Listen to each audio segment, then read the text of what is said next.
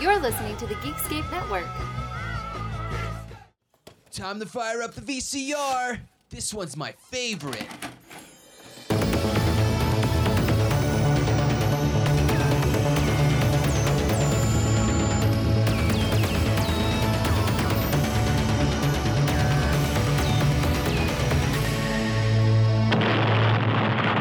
That was gold. Welcome to Analog Jones and the Temple of Film. I'm Steve. I'm Matt. And this week we bring on the return of John Harrington. John, welcome back. Well, thank you. Thank you for having me.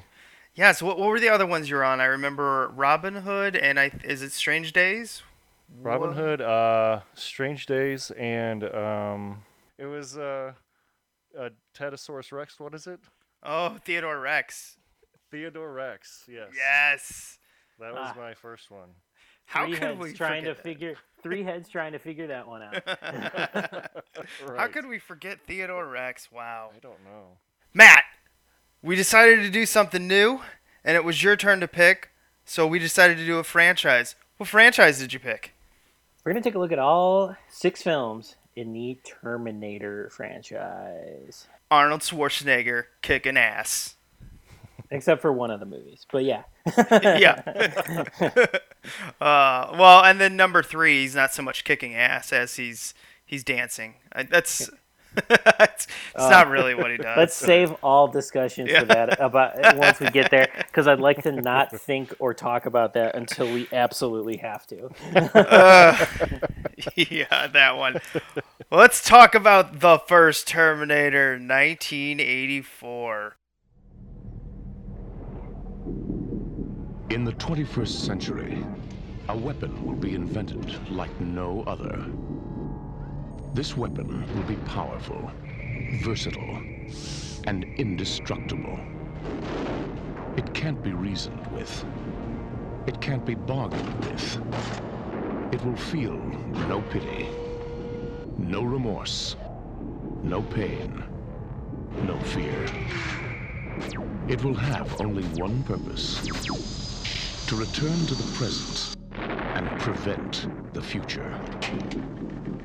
This weapon will be called the Terminator. You're dead, honey.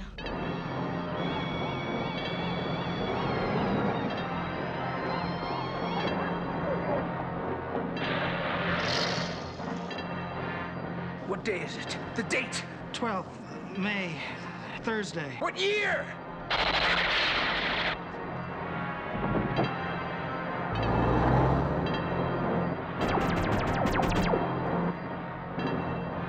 I'm here to help you. I'm Reese, DN 38416, assigned to protect you. You've been targeted for termination.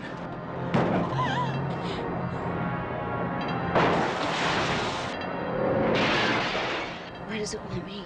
Why me?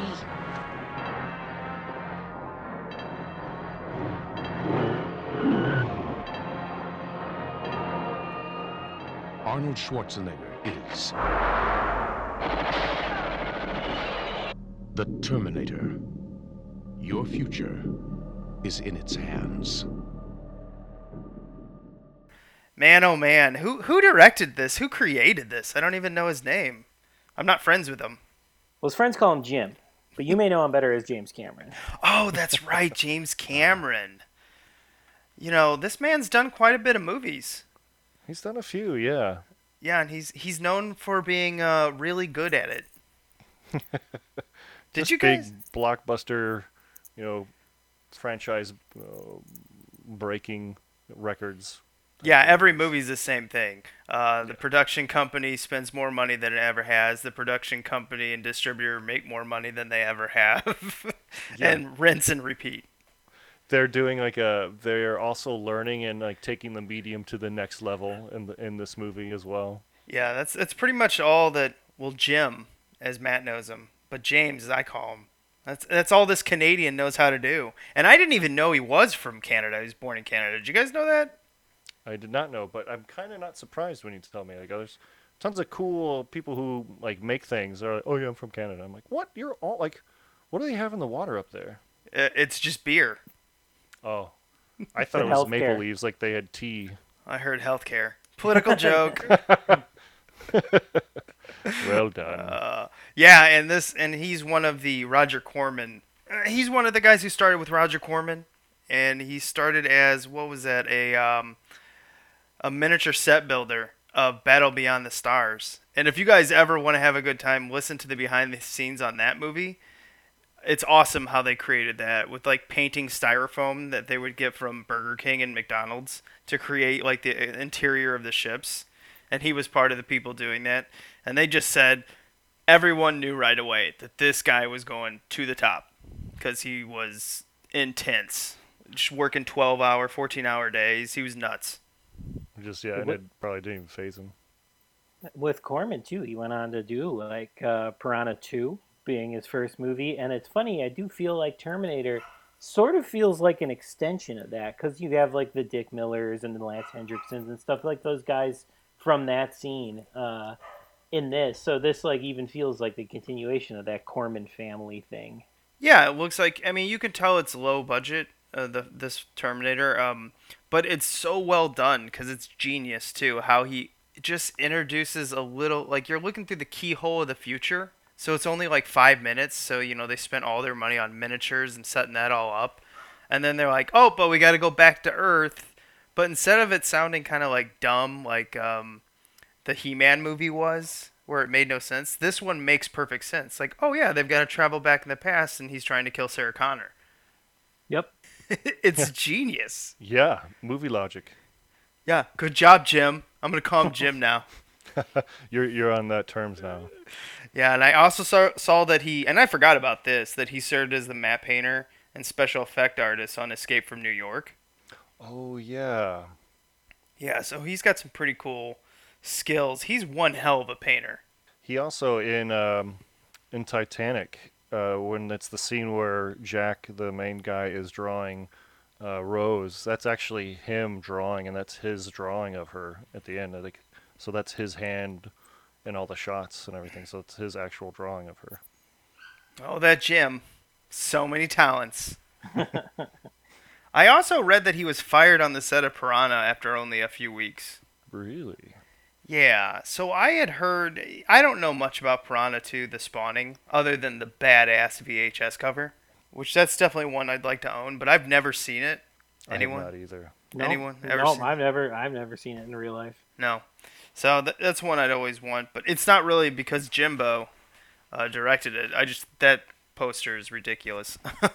But now I don't know actually how much he worked on that because I just know so little about it. He still has directing credit on it, so he must have done enough of the movie for like the DGA to give him proper credit and not have like Alan Smithy or whatever on it. So he must have worked on it enough before. I think I had heard a kind of similar story, but I feel like he just got taken out of like the editing room. Like a movie was finished by somebody else, but he mostly made that film. Well, a lot of those low budget films are shot in like what 3 weeks anyway. 3 days to 3 weeks usually. Yeah. So, I mean, I've only seen so little of the movie. So hell, if it was like an 18-day shoot and he was fired after a few weeks, yeah, it could be just from the editing. That could be easy. Right. I mean, the other movies that I always like, Aliens, The Abyss, Terminator 2, True Lies. Apparently, him and Stan Winston have directing credits for T2, the 3D Battle Across Time that was in Universal Studios. Uh-huh. Raise your hands. Have you seen that? Yes. No, I don't think so. Oh, I think it was gone by the time I went there. It's awesome. It was one of the coolest rides that I can remember as a kid. It's on one of the Blu-rays, I believe, now. You can watch it now. Oh, you can it's got like a ride-along type of thing? Yeah, because it was just a 3D show. And it had like the thing with the seats have the air in them, and like the under the seats have the things that feel the back of your legs or whatever. But mostly you're watching like a video, so in 3D. So it was easily able to pop on a disc. Yeah, see, I have the Terminator anthology that came out right when Salvation came out, but it is not on that one, which is really disappointing, because I've also heard about that, but I have no idea which Blu-ray or which DVD has it. Meaning, yeah, I don't know which one has it either. That's definitely one I'd like to recheck out again. And of course, he did this little movie called Titanic, and a whole shitload of water documentaries. Yes. In our notes, that's all I put. 2001 to 2005, a bunch of water documentaries. Because I've never seen one of them. Yeah, but yeah, you just know they're there. Yeah, Yeah. everyone knows about them. I don't know anybody who's seen them. And then 2009, he did Avatar, and we've been waiting for the 18 Avatar sequels that he's been making since. I always feel like he's done more movies, but really when you look at his filmography, the movies are just so damn good for the most part that it just feels like he's done more. Mm-hmm. But I guess he's also produced a lot of movies and written a lot of stuff. Yeah, I'm sure he's got his hands in a lot of things, and he's not the predominant figure in it. Yeah, I think didn't he? Oh, I'm sure we'll talk about it when we get there. But I think he co-wrote the script for Dark Fate, the last Terminator movie. So I think he did, or at least he had enough of the story elements that he's getting credit for it. Yeah, he was involved in some way in the last one, but we'll talk about that when we get there. But like, yeah, it's he's a franchise guy. I'm really excited to see Avatar 2 because he really delivers on his part 2s. So I feel like Avatar 2 is going to be real good. Oh yeah. Yeah, I mean Aliens and Terminator 2, he just knocks it out of the ballpark. Right. And that's the only two sequels. Well, I guess he did Piranha 2, but I can't really speak for that one. Yeah, I haven't seen it, so I don't know. But that was so early, Jimbo, so we don't know. But Jimbo's got an anger problem, and I freaking love some of... There are more stuff than I wrote in the notes, but the ones where he'd get so mad at crew members' phones ringing in Avatar that he would nail them to the wall. The phones, not the crew members. But yeah, just disclaimer there. Yeah, and then during the shooting The Abyss, I would love to have this t-shirt. You can't scare me. I work for Jim Cameron. I would love to wear that to a con, just to see if one person would get that reference. It'd be like, you, sir, need a life, but I love you. You, sir, have watched the behind the scenes on The Abyss one too many times. I watched the behind the scenes on one of the Terminators, and it's funny because it was edited together like they were just having like the greatest time the whole time, and I was like, I wonder how much of that's on the cutting room floor. Yeah. Well, yeah, I don't know. They're like, hey, should we show Jim tearing down the entire break room of all the crew members because someone accidentally ate his vegan pasta? I don't know. Maybe we shouldn't show that side of Jim. He's still signing our checks. Maybe we should have a special edition of this until after we're officially not working for him anymore. Well, I mean, his anger has led to more than just cast members having a good time with T-shirts and avoiding him probably in the hallways. He's been married 5 times, divorced 4. I have no idea who the first one is. Sharon Williams. Sharon is the first survivor of Mr. Jimbo. 78 to 84. I love it. So I mean, started the club. It looks like they got divorced right when Terminator was being shown in theaters, because 84. It's kind of interesting. I guess she just couldn't handle, this success. It's like, yeah, Jim's head's gotten too big. He's ridiculous now. Yeah. He's walking around pretending he's the Terminator. This yogurt is mine. He's kneeling without any clothes in the living room and standing up really slow, and she's like, not again, Jim. The dog agrees. Yeah. All right. Wife number 2 or survivor number 2 is Gail Ann Hurd. And if you haven't heard of her, well, you just all you got to do is Google her. And she's a huge film and TV producer. And she produced both the first 2 Terminators. So they only lasted 4 years. That's pretty good for a Jim Cameron marriage. Yeah. Just too shy of the other. Yeah. And then Catherine Bigelow, 89 to 91. Catherine Bigelow, we've done one of her movies, Strange Days. She is a film producer, director, and screenwriter. I believe she won the Oscar for Hurt Locker, correct? Oh, yes. Yeah, I think it was. Yeah, Hurt I'm pretty Locker. sure that's right. She's big time in Hollywood. I don't know what she's been doing recently. I'm not following her career that much, but I'm sure it seems like anytime she comes out with a movie, it is good. She definitely knows how to craft a good film. Yeah. Yeah, I wonder if she picked up any of that from Jimbo. Or maybe Jimbo stole it from her. Oh my gosh. I would probably wager to bet that it would go that way. Yeah, old Jimbo uses when he writes some stuff. He's been known to pick pick a few other people's stories up and be like, I can do this better. Then he dated, or he was married to Linda Hamilton very shortly, for like a year and a half, 97 to 99. That is one of the weirdest ones that I completely just like erased from my mind. Yeah, I didn't remember that at all. We'll talk about it more in another one of the Terminators, but man, that marriage was bad. And she is so vocal about it. It's great. Nice. And now he's married to a wife that he's been married to for almost 20 years, or over 20 years. It's as long as marriage by far, and that's Susie Amos. He married her in 2000. Now, I had to reread this because it said she played the granddaughter in the Titanic. And I was like, wait a minute, what? Did Jim Cameron meet her when she was like 12? Gross. No, but it turns out it was the granddaughter, at the end where Rose was throwing the, necklace into the sea. The heart of the ocean. Yeah, that was it. It turned out it was all of our hearts she was throwing in the ocean. Not mine. Other than I do like that. I did like the movie watching it one time. I've just never really rewatched it. Yeah.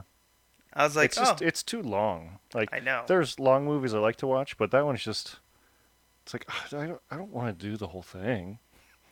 I know what happens. The one thing I just don't get is, and it's the same thing when people go and watch, like some of the superhero movies like 3-4 times in the theater, because that was the first movie, Titanic, I had heard people doing that. Oh, I've seen it 3 times, and to me, I was like, are you bragging? Like, I don't. Okay. Why? But and the funny thing is, my mom was one of them. She saw it 3 times in the theater with her sisters. One time with her, one sister, the other time with another, and I'm like, seriously? All right. But it was in the theaters for like a year, it felt like. I remember that it felt like it was like it was its own thing. Like it was an event. Like my grandparents took us. I saw 2 movies with my grandparents while they were alive, and one was the Titanic, and it was like a big deal that they were taking us to see it. It was. I remember it was like we had to be like. It was almost like revered or something. It was just strange. It felt like it was a more important thing to do when we went to go see it. Yeah, that's probably why it made $1 kajillion. It made so much money they had to make a new name for it. It's just like, I don't know, what is this now? It's Jamillion. It made it's $1 Jamillion. A Titanic sum of money. Yeah. Oh. Hi-yo. Oh. Sorry, that one was a bad one. Well, you are a writer for damn it, I fucked that up. I was like, it's John Harrington, the new writer for Johnny Carson. Yeah. And then the last thing I got on Jimbo here, and I thought this was hilarious, is this is a direct quote. Being attracted to strong, independent women has its downside, that they're strong, independent women which don't inherently need you. That's a quote from him? Yeah, I mean, I just kind of was interpreting it. Would say being attracted to strong, independent women has the downside that they're strong, independent women. They inherently don't need you. I just love that, because that's kind of like a part of why he's been divorced so times. He's like, yeah, they don't actually need me, so they just like move on. Well, it's funny reading that. I think of Sarah Connor. I think of married to Sarah Connor and saying that, not married to Linda Hamilton, but married to Sarah Connor and saying that. Yeah, I mean, he writes strong. Not only does he like them in real life, but he writes them. If you look at, Sarah Connor, obviously from the Terminator, but then you even go to, I forget the character's name in The Abyss, but she's a badass. And then, of course, you got Sigourney Weaver in Aliens, which this is something that I didn't know when I read about him creating Ripley for Aliens. Ripley was kind of more of a background character, not a full background character, but she was a little bit more timid in Alien. And when I rewatched it, I saw she like grows over the course of the movie. But in his, like when he took his Ripley, he's like, nope. Right when they start, she was just going to be in control of every situation. And I didn't really pick that up until I read about what he changed about her.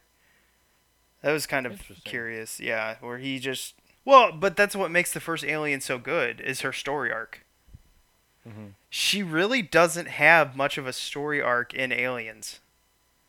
She starts out as a badass, ends a badass. Well, I think the way that Cameron writes, strong women, I think what he tends though to do, and I think it's like almost a detriment to what he's doing because he can write strong women, but what he tends to lean on then is he makes them maternal. He has to make them motherly in order to make them strong, which I think works, and we'll talk about it when we get to T2, which I think works in T2, but that's my big problem with Aliens, is that she doesn't let her just be a badass.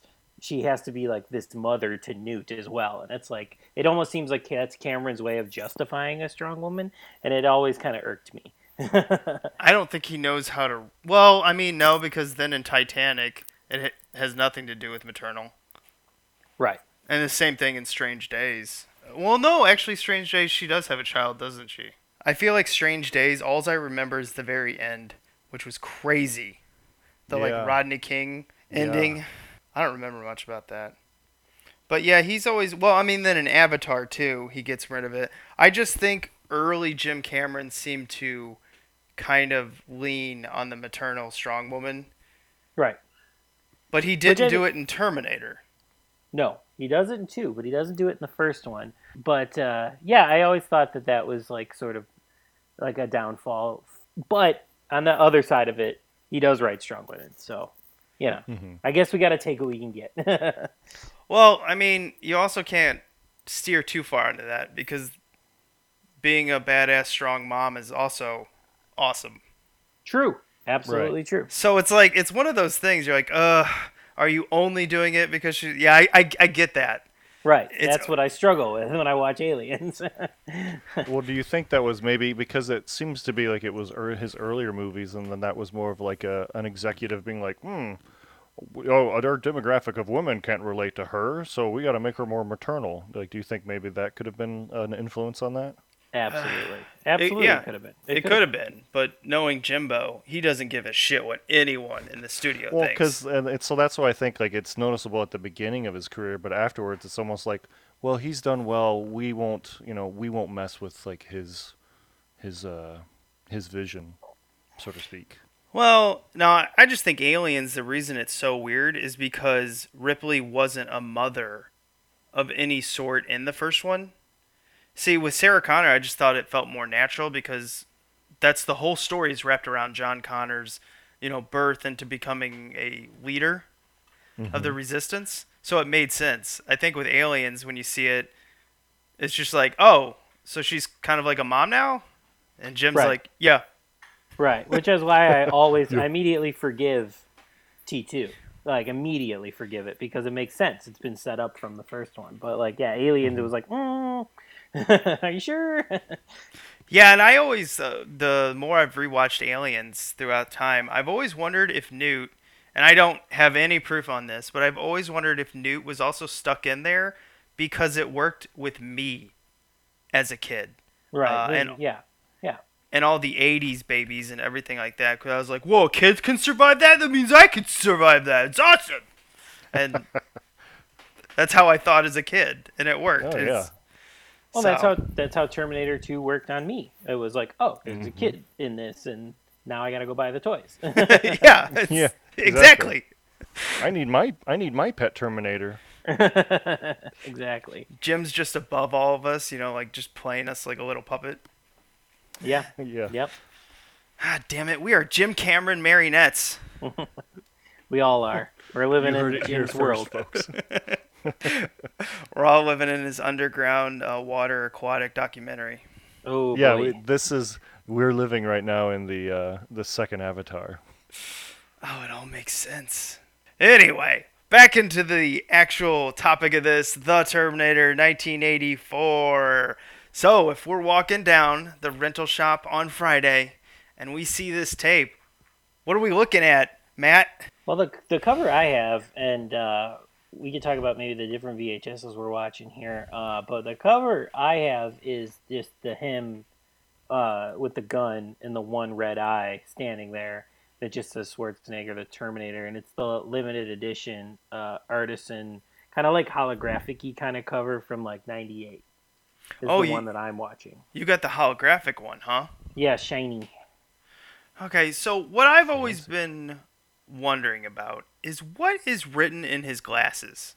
Oh, is it like real binary or something like that? You're wondering?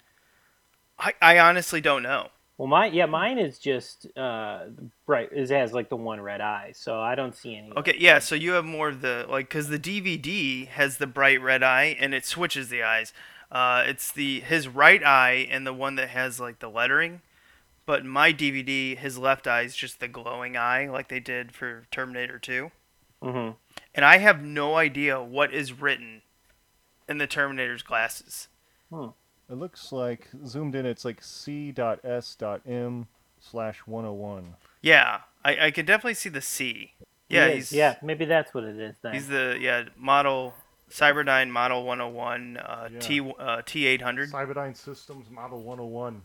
Okay, is that what that is? That's what that is, yeah. All right. We solved the mystery! Hey, you figured it out.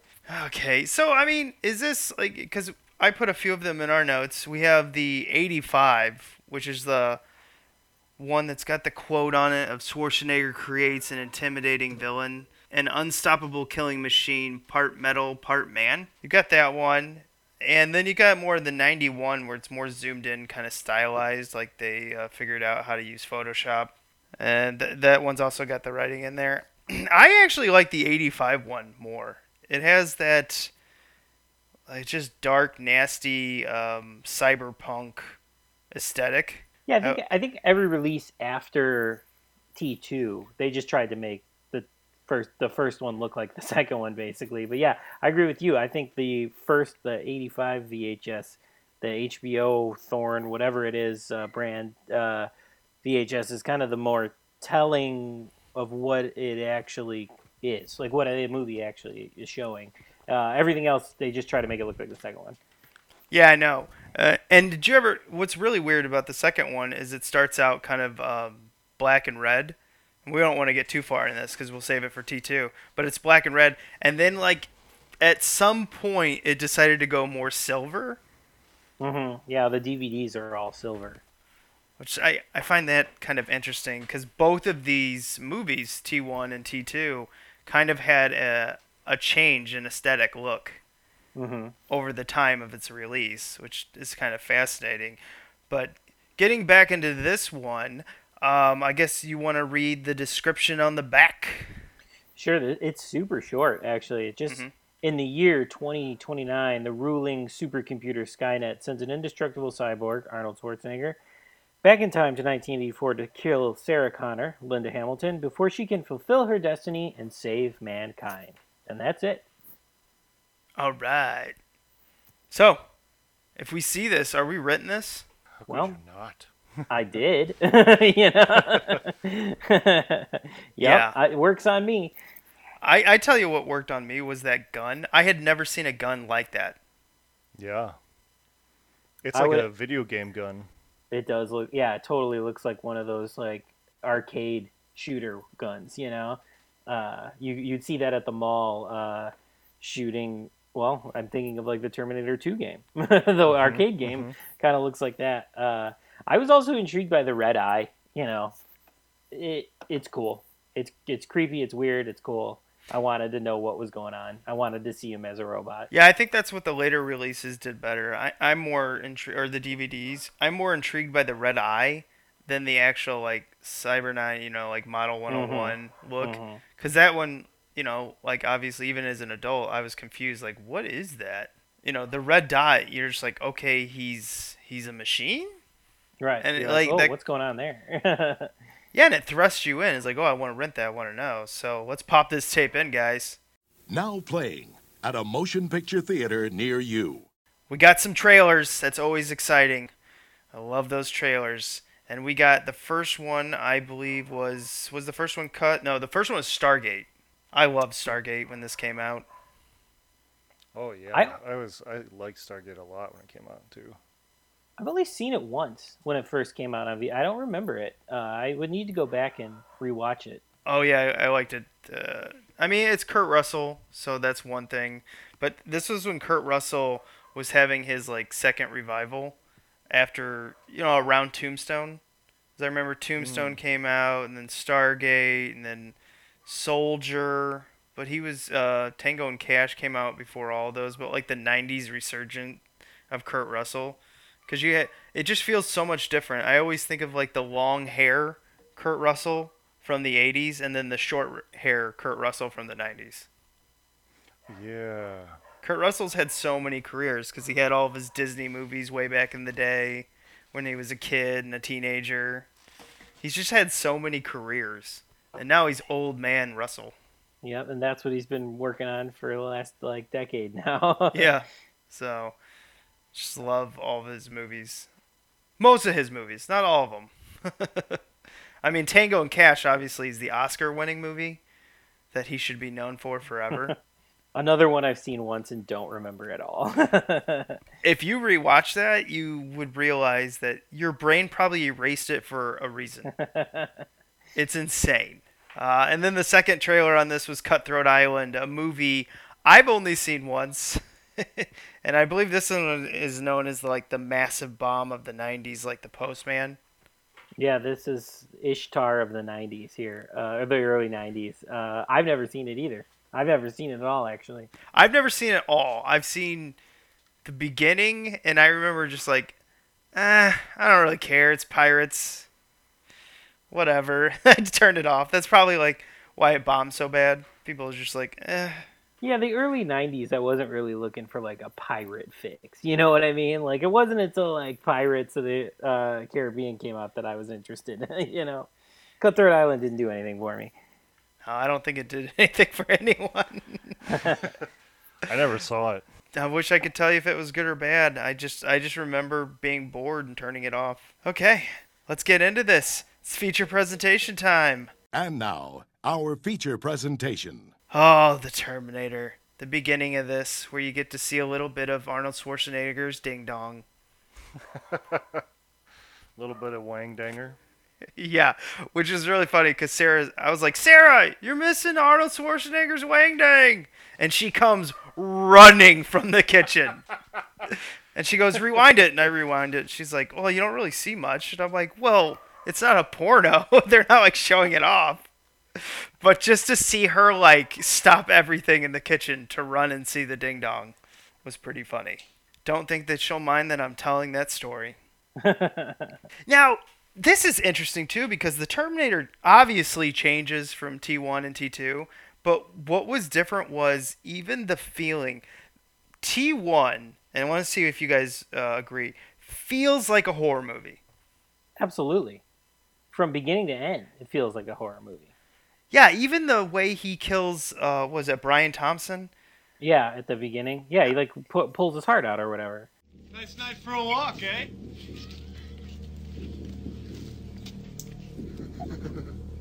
Nice night for a walk. Wash day tomorrow. Nothing clean, right?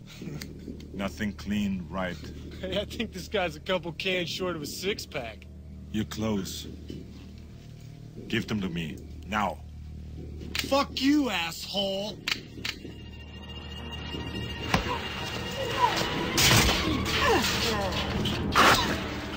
Yeah, he just like punches through him. Yeah. And then just like gooey blood grossness on his hands. I was like, that's something that you would not see in... I don't think they do anything like that. Maybe a bad guy does, but in the rest of the Terminators, you don't have any death like that. Yeah, there's some gore in the second one, but the second one definitely feels more like an action movie. Whereas I would even argue that the first movie doesn't feel super actiony; it feels more horror sci-fi.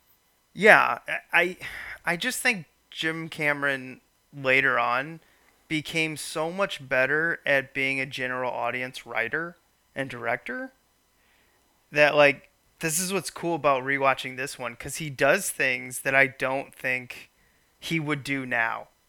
Yeah, this is a pretty like you said, it's a horror movie and it's pretty upfront about it. And I mean, like, from beginning to end, like the end scene with the half Terminator before it gets crushed, when it's like it's straight out of a horror movie.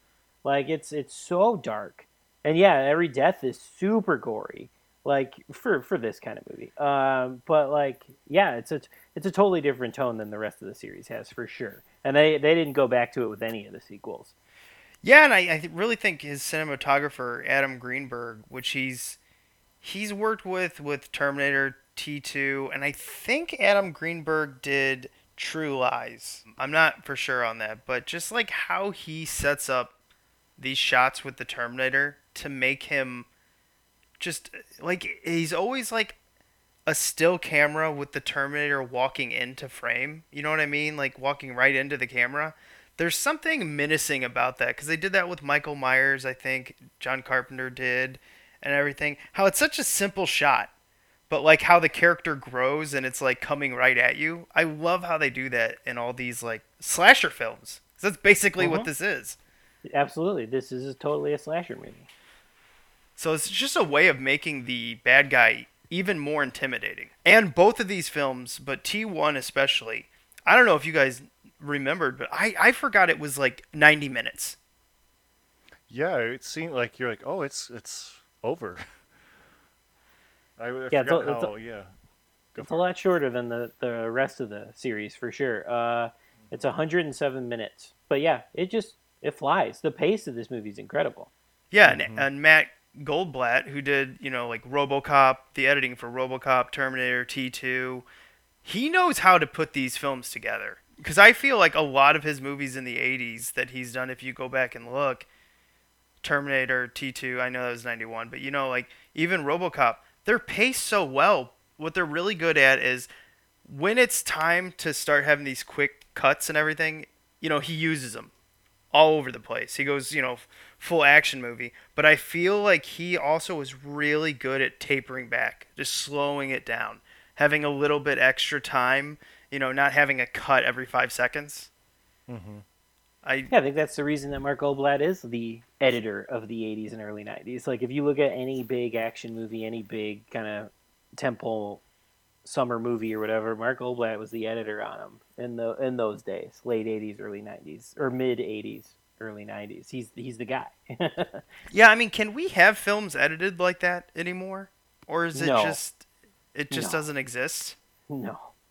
Which is a shame. And you'd think with the advent of the MTV editing style of the quick cuts and, fast stuff like that, it would make the movies paced more fast, but somehow it has slowed down the pace of every movie. Every movie I go see in theaters now, I want to check my watch. And it's not necessarily because the movie's that terrible or anything like that, but the pacing of like major release movies these days is so weird.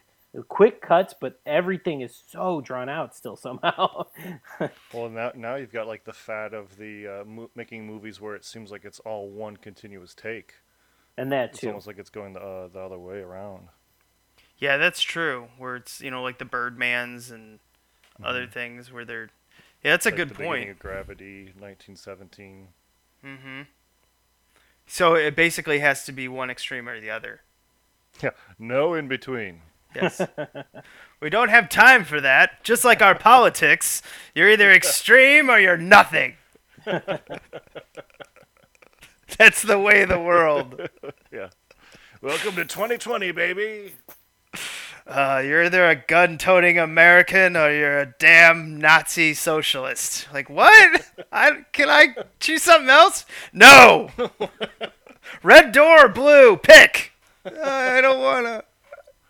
Please don't make me. You're either the Terminator or you're Michael Beale.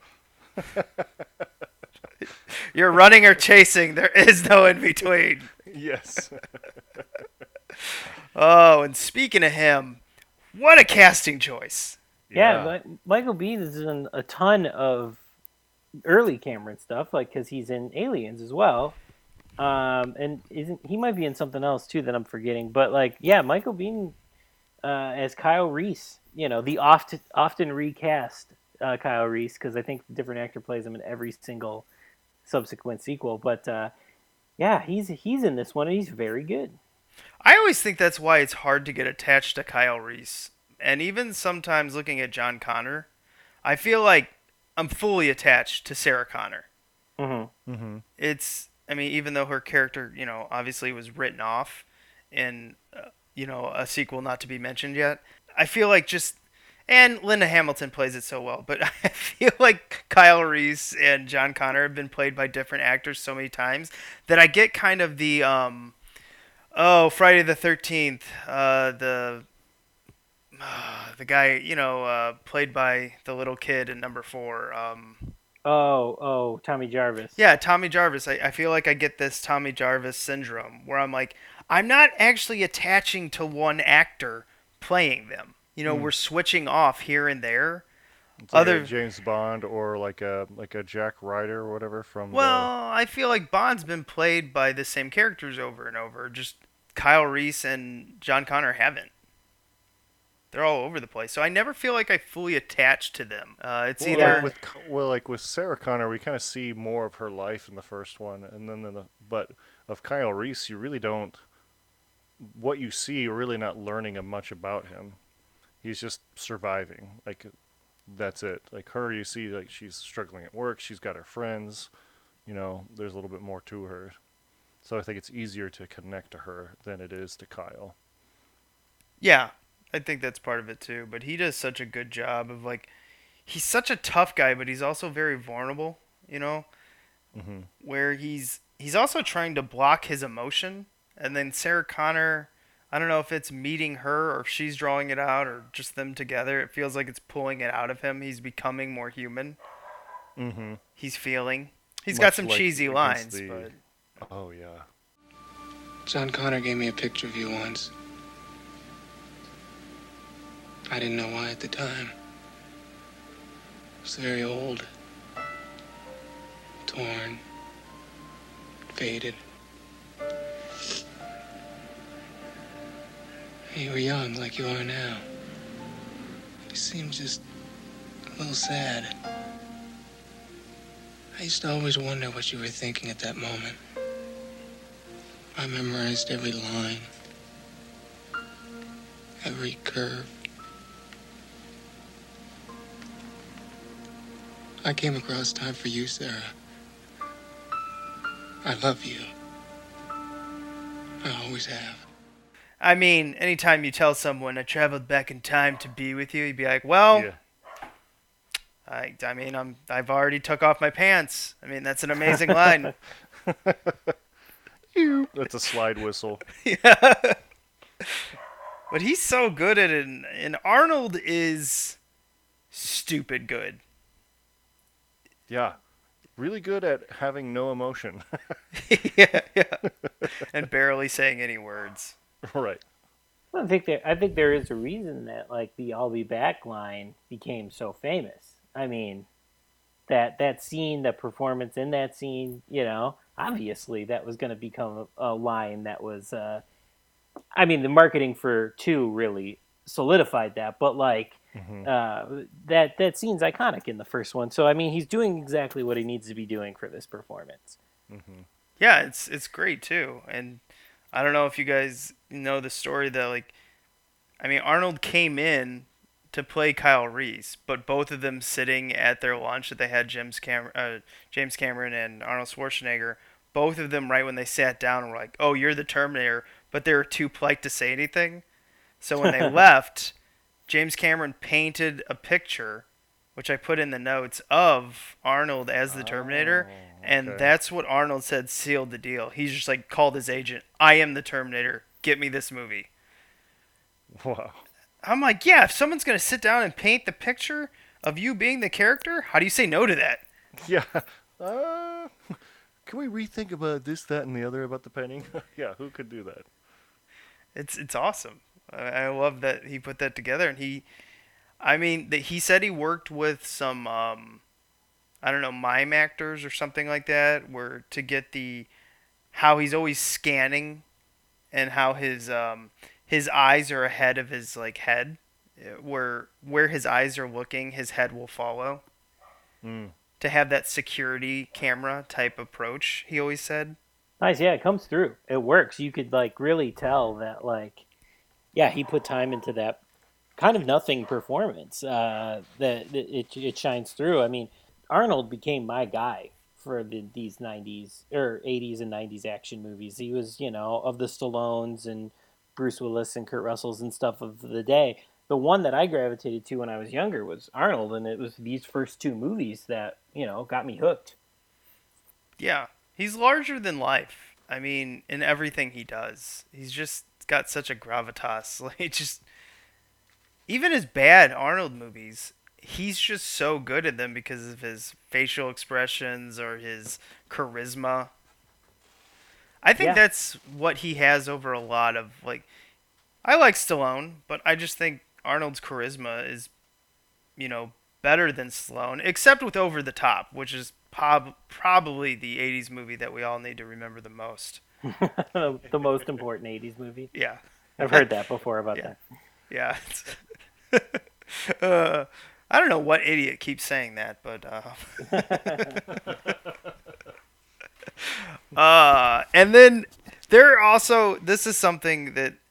The casting of all these side characters in both Terminator and Terminator 2, well done. Because you've got the two detectives played by Paul Winfield and Lance Hendrickson. I could watch a TV show with these two guys. Yeah. Same shit. Can hear it now. He's gonna be called a goddamn phone book killer. I hate these press cases. Especially the weird press cases. Where you going? They make a statement. Maybe make these jackals work for us for a change. If I can get on the tube by 11 o'clock, maybe she'll call us. Well, how do I look? Like shit, boss. Yo, mama. Yeah, I had kind of forgotten about them a little bit, and then when they came back, and I'm like, oh, it's like it brought a bunch of things back. Oh, I remember these guys. Like it was like finding a little gem about the movie I'd kind of forgotten about, and it was I kind of enjoyed that. Yeah, even these guys disappear in these roles. I know I've seen Paul Winfield and stuff before, but he always kind of plays, I feel like, these kind of parts. And then Lance Hendrickson, obviously, we've seen in a bajillion things, but they disappear even in these characters. Like these kind of side characters, they like are fully committed to these side cop characters. Yeah, and the one little bitty scene that cracks me up, that got me good, when he's just like, hey, give me a cigarette. And he gives him a cigarette, and then the camera pans over, and he already has a cigarette lit in his hand. I love it. Moment, yeah.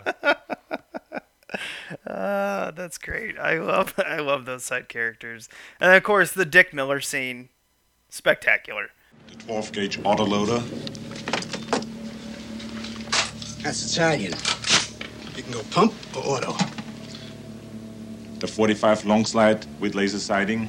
These are brand new. We just got them in.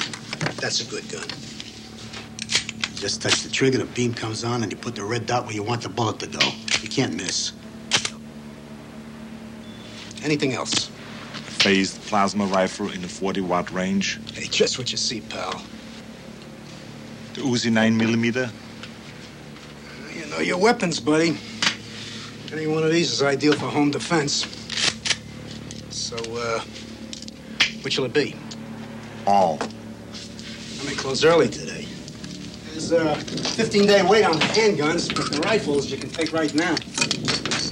You can't do that. Wrong. Poor Dick Miller gets blown away. Yeah, I might close up early. It's like you really know your guns. You can't do that in here. Wrong. Sal Conla. I'm surprised I haven't done a Terminator. I haven't done an Arnold. Get ready for the Arnold quotes, folks. Yeah, we haven't had a lot of "Hey, yeah, Jamie" yet. I love it too when he gets his eyebrows burned off. Yeah, he looks weird. I know, it's so weird. He's so creepy when he's like driving in the car and he's got them burnt off or whatever, and he's like just looking around. He just looks terrifying. Yeah. And it's like he's got his eyes widened, kind of like you were saying how he's kind of doing that security camera scanning with his eyes. Like he's got them widened, so he looks even more kind of like maddened.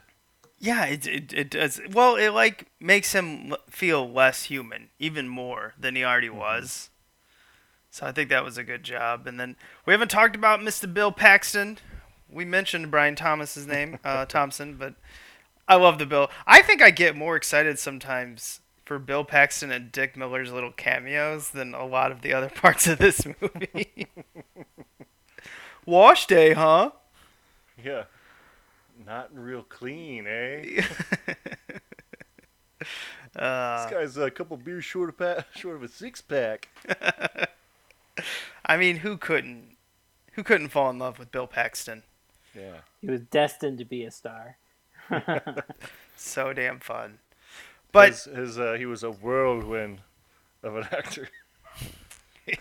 Oh. Was he the the M5? Yeah. Was that what it is? Yeah. I can't remember. We've done the movie, but what was the rankings? Is it M5? F5. F5. F5. Yeah. He was an F5 actor. Yeah. So one thing I forgot about this film too was also how they called it the phone book killer. Mm-hmm. Oh yeah. Yeah, I always wonder if there was more in the script of that, because it just feels like we only see him kill 2 Sarah Connors, right? Before, or we hear of him killing 2 Sarah Connors before he goes after our Sarah Connor. And he's going in order of this phone book, so he started with the first one, and then he went to the second one. Yeah, because they don't. He's going in alphabetical order. Do they show the death of the second one? Or does she just hear about it on the television? There's one where you see the slow-mo and he busts in the door. Yeah, that's the first. What is the second one? I don't think we do. I think you're right. I think it is just via her, eating the pizza at the pizza joint. And she's like, "No, don't turn it." As they're about to turn the TV up. Yeah, I don't think they show the second one. It's just the cops mention, Lance Hendrickson shows him the name of the first one and the second one. And he's just like, Paul Winfield's like, this can't be true. And then, the pizza place, yeah, we don't see the second one. That's interesting. Well, what's the point? We've already seen the first one. Probably that's, an editing choice. We don't really need to see the second one. Yeah, it might have slowed the pacing or something like that. Yeah, because we see, Arnold go in and kill, was it Ginger and Ginger's boyfriend? Mm-hmm. Which, by the way, Ginger's boyfriend, that was played by Rick Rossovich. He was in Top Gun. That's what I always know him. Yeah, that's what it is. Yeah, he's the wingman to Val Kilmer. Yeah, you stink. Slider. You stink. Whatever. He's the one that does that ridiculous spike and then the pose afterwards. Yes, like testosterone everywhere.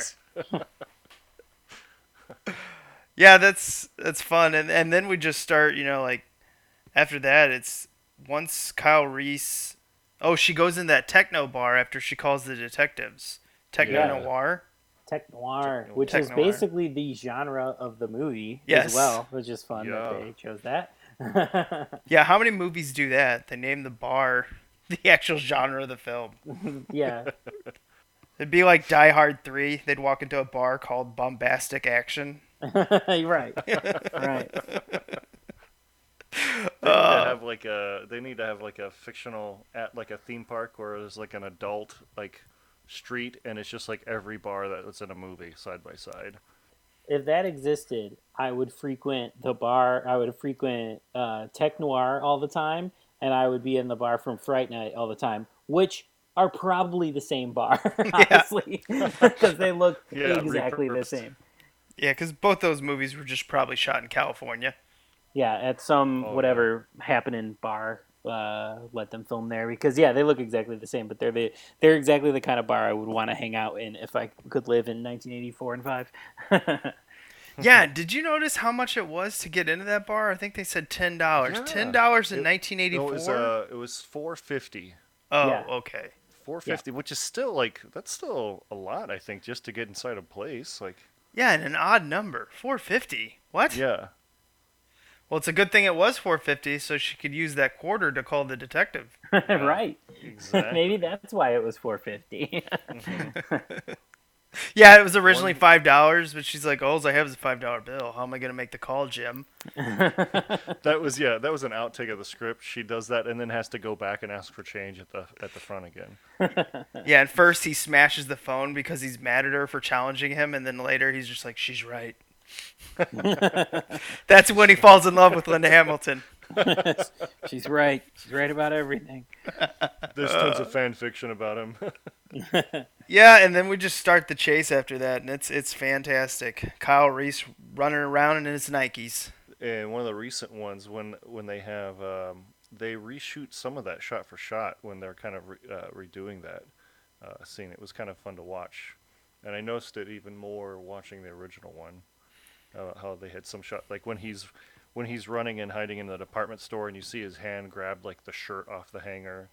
And then you see the police feet walk by, and his feet come down in the photo booth, and you see him latch his Velcro shoe. Like, those were shots right in the newer one when they kind of did the revisit and the revamp. Oh, yeah, Genesis, everyone's favorite. Yeah, I never noticed that when I watched Genesis, but I may have just been napping at that point. So, yeah. But the man who plays Kyle Reese in that movie, I don't even remember him saying a word in the movie. My mind erased it. That's going to be the hardest one to revisit, guys. Like, just telling you right now. There was, so kind of off topic a little bit, in Terminator 2, there was a scene they cut out where where Arnold was learning how to smile, and it was super awkward. But it's like they went back and put that scene in the newer movie. Like when the camera cuts over and it's just Arnold creepy smiling, like he's been learning all those years while he's been stuck in time. And anyway, I wondered if that was, done on purpose, like a throwback to the scene that was on the cutting room floor. That's a good point. I remember, and we'll probably talk about it when we talk about Terminator. I remember that scene, but I've seen the versions, like the director's cut and the extended cut. I've seen so many different versions of T2. I don't remember what's like in the theatrical cut. So I remembered that smiling scene, and yeah, I definitely think it was a callback in that later sequel to that scene. But then when I watched it today, I watched the theatrical one or whatever. It's not in there. There's so many versions so accessible of two. I forget which scenes are actually in the movie. Right. There's no smiling in this one, that's for sure. Holy shit. Yeah. He's just smashing people. Oh, and his creepy ass apartment or his motel that he stays in. Yeah. That is straight out of like Basket Case. Like, kind of like a horror movie, like you were saying. Yeah, it's just one of. And then when the guy comes and checks on him, he's just like, oh, I don't even remember what he says, but he's just like, fuck off. Yeah. Yeah. I love that it has all the options, and you see him selecting which option before he says it. Yeah. Very robotic in this movie compared to T2. Yeah, and then, Kyle Reese, Sarah Connor get their hotel room, make their bombs. That's their foreplay, I assume. Right. And they make their bombs, then they make their bombs. Oh. And that's when John's mic got cut. Oh, we lost connection. How did that happen? I guess we'll continue without him. There's one thing I'm going to call him Jim's Cameron now. That's what his that's what his family members call him. Right. Not James, not Jim, Jim's. His first name owns his last name. Yes. He's really good at chase scenes. Vehicle chase scenes. Part of me wonders if he should have been a director in the 70s just doing a bunch of like Italian car movies. He does. He really does. And he likes to do sort of like, in this one, the dark night LA, seedy underbelly of LA. And I think like basically the second one is just that with the lights turned on. But like in this one, it's noir-y, it's like steamy, it's late night, the classic LA streets. Yeah, and then he does these great chase scenes in them. This movie's ending is so good because you get to see the stop motion animation of the Terminator, and I think it's really good. I could easily see how a younger child would watch it now and be like, this is cheesy and dumb, and not appreciate how ridiculously hard this was to make it look this good. But he also does a good job that he picks a robot, so you can't complain like, oh, it looks robotic. Oh, no shit, that's the point. It's a robot. Yes. Yeah. And it's just really good, and it's so menacing coming after him. It just won't stop until they crush it. No, that was that scene I was talking about earlier. That is just such like a horror movie scene when he's in pieces and he's coming through and he's chasing her like down the conveyor belt and down that really narrow pathway where he's about to get crushed. Straight out of a horror movie and terrifying. Like, because the exoskeleton looks so scary and menacing too. Yeah, and how they crush the Terminator at the end. Do you think that was just a happy accident that the arm was left over the side and the head wasn't all the way crushed so they could use those parts for T2? There's no way he was thinking that like this would be a sequel. I just think it's luck. Yeah, I think it is. I think he looked at the ending of the first one and said, okay, what can I do with this? I don't think it was pre-planned. Be incredible if it was, though. If old Jimbo was that smart. I mean, I think we'll end talking about the movie and start talking about the behind the scenes, because I mean, for anyone who hasn't seen this movie, I think it's obvious that we highly recommend it, and then we kind of virtually slap you for not seeing it. What's wrong with you? But also a hug, because you're about to experience one hell of a movie. It's about to change you. Will just keep coming at you. You'll keep watching it over and over. It won't stop. It will terminate your old life, and you will begin anew. It'll be back in your collection. Oh, and that's when Steve's microphone got cut off. Oh, it's just Matt. Matt, end it all. Pretty good movie. Liked it. I liked it for the rest of the podcast. All right, behind the scenes. I mean, some pretty good ones that he wrote. James Cameron. Still going with that. Wrote this movie, I guess, while in Italy for some other movie. I don't remember what it was, but he was sick and said he got the idea for the story in Rome when he was sick and isolated in a foreign country. I thought that was pretty cool. And let's see, something else. Some of the stuff that we haven't talked... Oh, Arnold's biggest fear during the movie wasn't so much doing all the stunts or whatever. It was the mild acid that they poured on his jacket to give the appearance of smoke. He actually tried to talk them out of it. He's just like, can't we just have smoke in the background? He really did not want that acid poured on the leather jacket that he was wearing. Actually, I don't even think he was wearing a leather jacket. It was just like a trench coat, right? Yeah, it's just like a jacket. It's like an 80s jacket. Yeah. And I do love this, that producers begged James Cameron to put in more day shooting because night shooting is so much more expensive. But he refused and got his way. Almost the entire movie's written at night.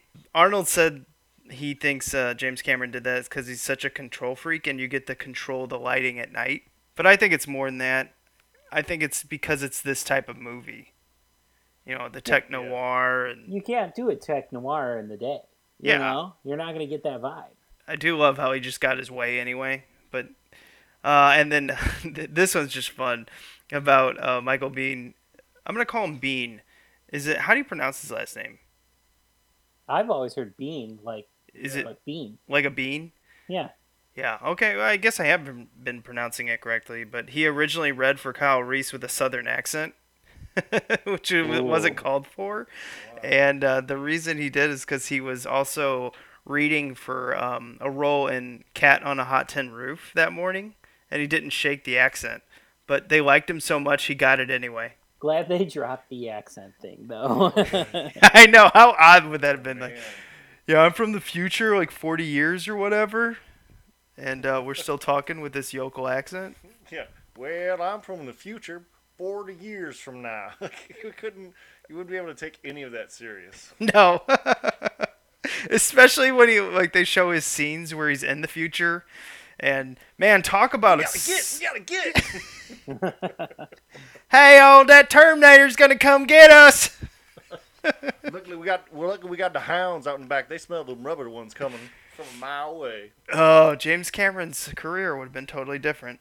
Oh. He just would have wore a T-shirt. Oh, why did I pick Michael Biehn?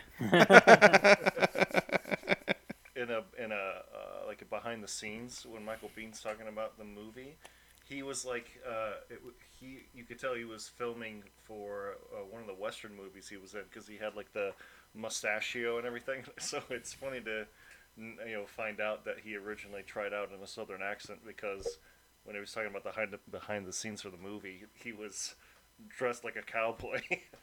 So that's kind of funny. I always forget he's in Tombstone too, and every time I watch Tombstone, I'm like, "Holy shit, you're in this too! You were so good." Yeah. But that's Kyle Reese. He went too far back in time for. Yeah. Shit. I'm your Huckleberry. The video games. How many of these video games did you guys play? I don't think anyone played the DOS Terminator from 1991. Nope. It looks awful. It just looks so bad. And then playing games like that and being like, yes, but like when I look back on it now, I'm like, dear God, how did I do that? Oh yeah, remember when you had to use like what were the letters that you had to use for movement? Oh, A, S, D, and W. Yes. Oh man. Oh, controllers, you changed the world. And then you had Terminator NES from 1992, which I own, and it is just a dreadful game. It's trash. It's just a dumpster fire game. Like how the backgrounds are so busy, so you can't tell what's going on in the foreground. It's just confusing, and the controls are shit. It's such a bad game. Ugh. I never played the Terminator for Sega CD in 1993. Anyone else play that? No. Anyone? How about you, Matt?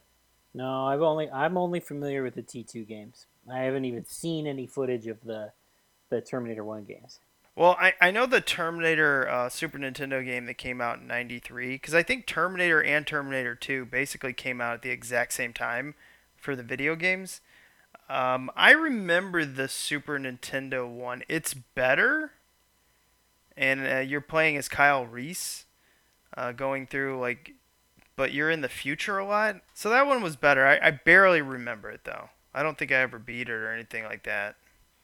I never played it, but I didn't have a Super Nintendo, but a neighbor did, and I remember he rented it like once, like for a weekend, like a day or two, and so I watched him play it for very little, and I kind of remember the scenes from it, but that's about it. I don't really remember a whole lot from it. Well, I guess it's time to go to the museum, guys.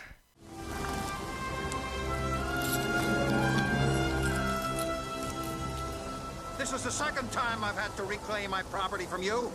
That belongs in a museum. So do you. This is the part of the show where we go out into the film jungle and we bring something back, just like Indy.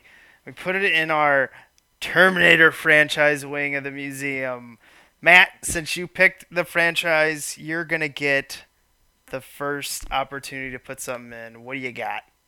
This is tough for me because I always say they're top 3 greatest movies of all time. Terminator 2, RoboCop, and Terminator 1. Those are your top 3 essential movies. If you only see 3 movies in your life, those are the 3 you need to see. So it's hard to pick one thing because I am obsessed with this movie and I love this movie. But we haven't talked about it yet, so I'm going to pick it for this one. The score. Brad Fiedel's score to both of these films, the first 2, is amazing. And I think it is a little bit better in the second one, but it is iconic in this first one. And it really sets the tone, really gets the vibe. I think it does do the tech noir sort of genre justice. I love the score of this movie, but I could pick anything. I could pick the cinematography. I love Stan Winston's effects. I love the exoskeleton. I love it. I could put all of it in there, but I'll take the score because we haven't talked about it yet.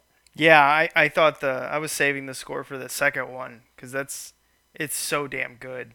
And both movies. It's so good. It's incredible. But John, I'll let you go. Number 2. For me, I think I'm going to put in Arnold's acting in it and how just well he did, because he's really got, besides like what he did Conan before this, and I can't think of any other movies he's been in. Right? Yeah, he did the Hercules in the Park, but that Hercules in New York. That's the only other one. Oh, okay. But like here, like it's like he actually does like a really good job acting in it, and it became what it is today. So that's what I put in the museum. Yeah, I mean he does a lot of it on his own too, where he was learning how to he was coming up with his own movements and everything, and I think that's why James Cameron fell in love with him so much, because not only, I mean, obviously he's larger than life and he's charismatic, but he's a hard worker. And I think James Cameron, that's why he reuses a lot of his actors throughout his movies, because once he likes you, there's a good chance you're going to be in another one of his films. And then for just taking it a step further, like, there's a reason Arnold's still around and still can top line a movie. Dude's just got it. He just has it. He's a movie star. Yeah, no doubt. He's an action star that just changed the genre. Absolutely. And he might have been too good. That's why we got, that's why he fell off so much. I don't know, when did he fall off? Terminator 3? That's probably, but that was more because he just went into politics. Right. Yeah, he didn't fall off because his movies got bad. I mean, yeah, Terminator 3 is terrible, but like he only stopped acting because he was becoming a governor, and then like the first movie he did back was The Last Stand, and that movie's absolutely fucking incredible and underrated. So, like, dude just has it. Yeah, he is. He's got it. For the museum, I'm going to put in the stop motion of the Terminator. Anytime, I see stop motion, I love it. And I love it in all these old films. Old. Yeah, I guess this thing is, it's really old, 84 now. So, I mean, we're getting close to a 30-year or 40-year, wait, I can't even add. We just passed the 35th. Yeah, so we're about to hit the 40-year in 2024, 4 years. Yeah. So, yeah, wow, this movie's aged well too. Even the stop motion I watched, and I just, it makes my heart grow a little bit larger. I just love stop motion animation. So it was fun seeing it in this, and it's also awesome to see it when it's really good. Yes, and it is good here. It's good. It's timeless. Yeah, like you said earlier, maybe kids can pick it out, but like going back and rewatching it, even on DVD, you don't see the seams in any of this. Like from the stop motion to the animatronics work, the effects work in this movie is pretty incredible. Even when he's doing the surgery on the eye, and yeah, it's a prop head or whatever when he's pulling, but like it looks good. It looks really fucking good. I think it sells it. So yeah, I mean the effects in this are incredible. Along with the stop motion. I did notice when there's a time where he picks up the X-Acto blade and there's no blade in it. It's just it has nothing on one side when he begins to cut himself. Like they took it out so he wouldn't really cut himself, but the angle that they have at that shot there, it's like really gives away like, oh yeah, there's not a knife in his hand. It's something I noticed. I just thought, and then I remember noticing it when I was little. Anyway, but other than that, everything else looks great. No, they had a I gotta look for that next time I watch it. I didn't know. I never noticed that, and it's not like I'm not gonna watch this movie 1,000 more times. So I'll look for that. Yeah.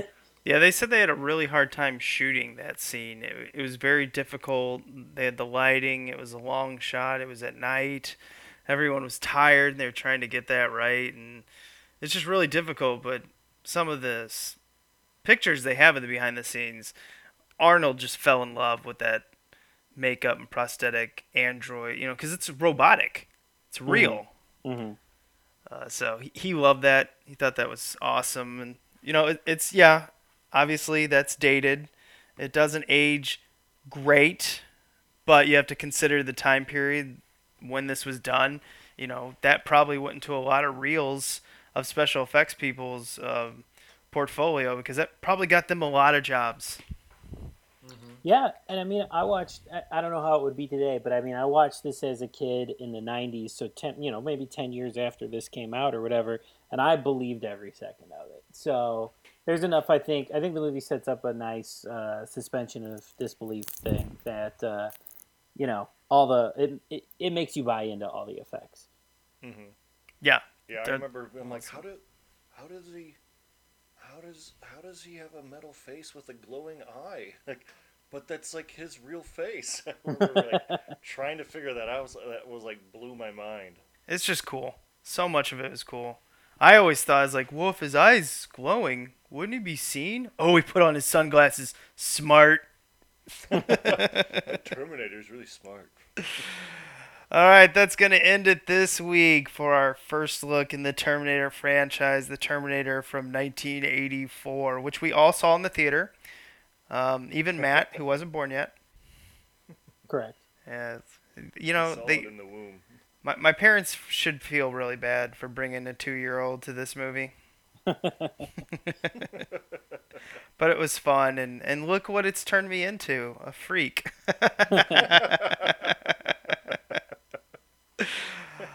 All right, come back next week for T2 Judgment Day. Which John will be joining us again, so that'll be fun. I'll be back. Yep, there you go. There it is. There it is. He earned his place. That's how you do that. All right. Yeah, you get to come back for the next one. Yep. I'll allow it. All right. Remember to be kind. Rewind.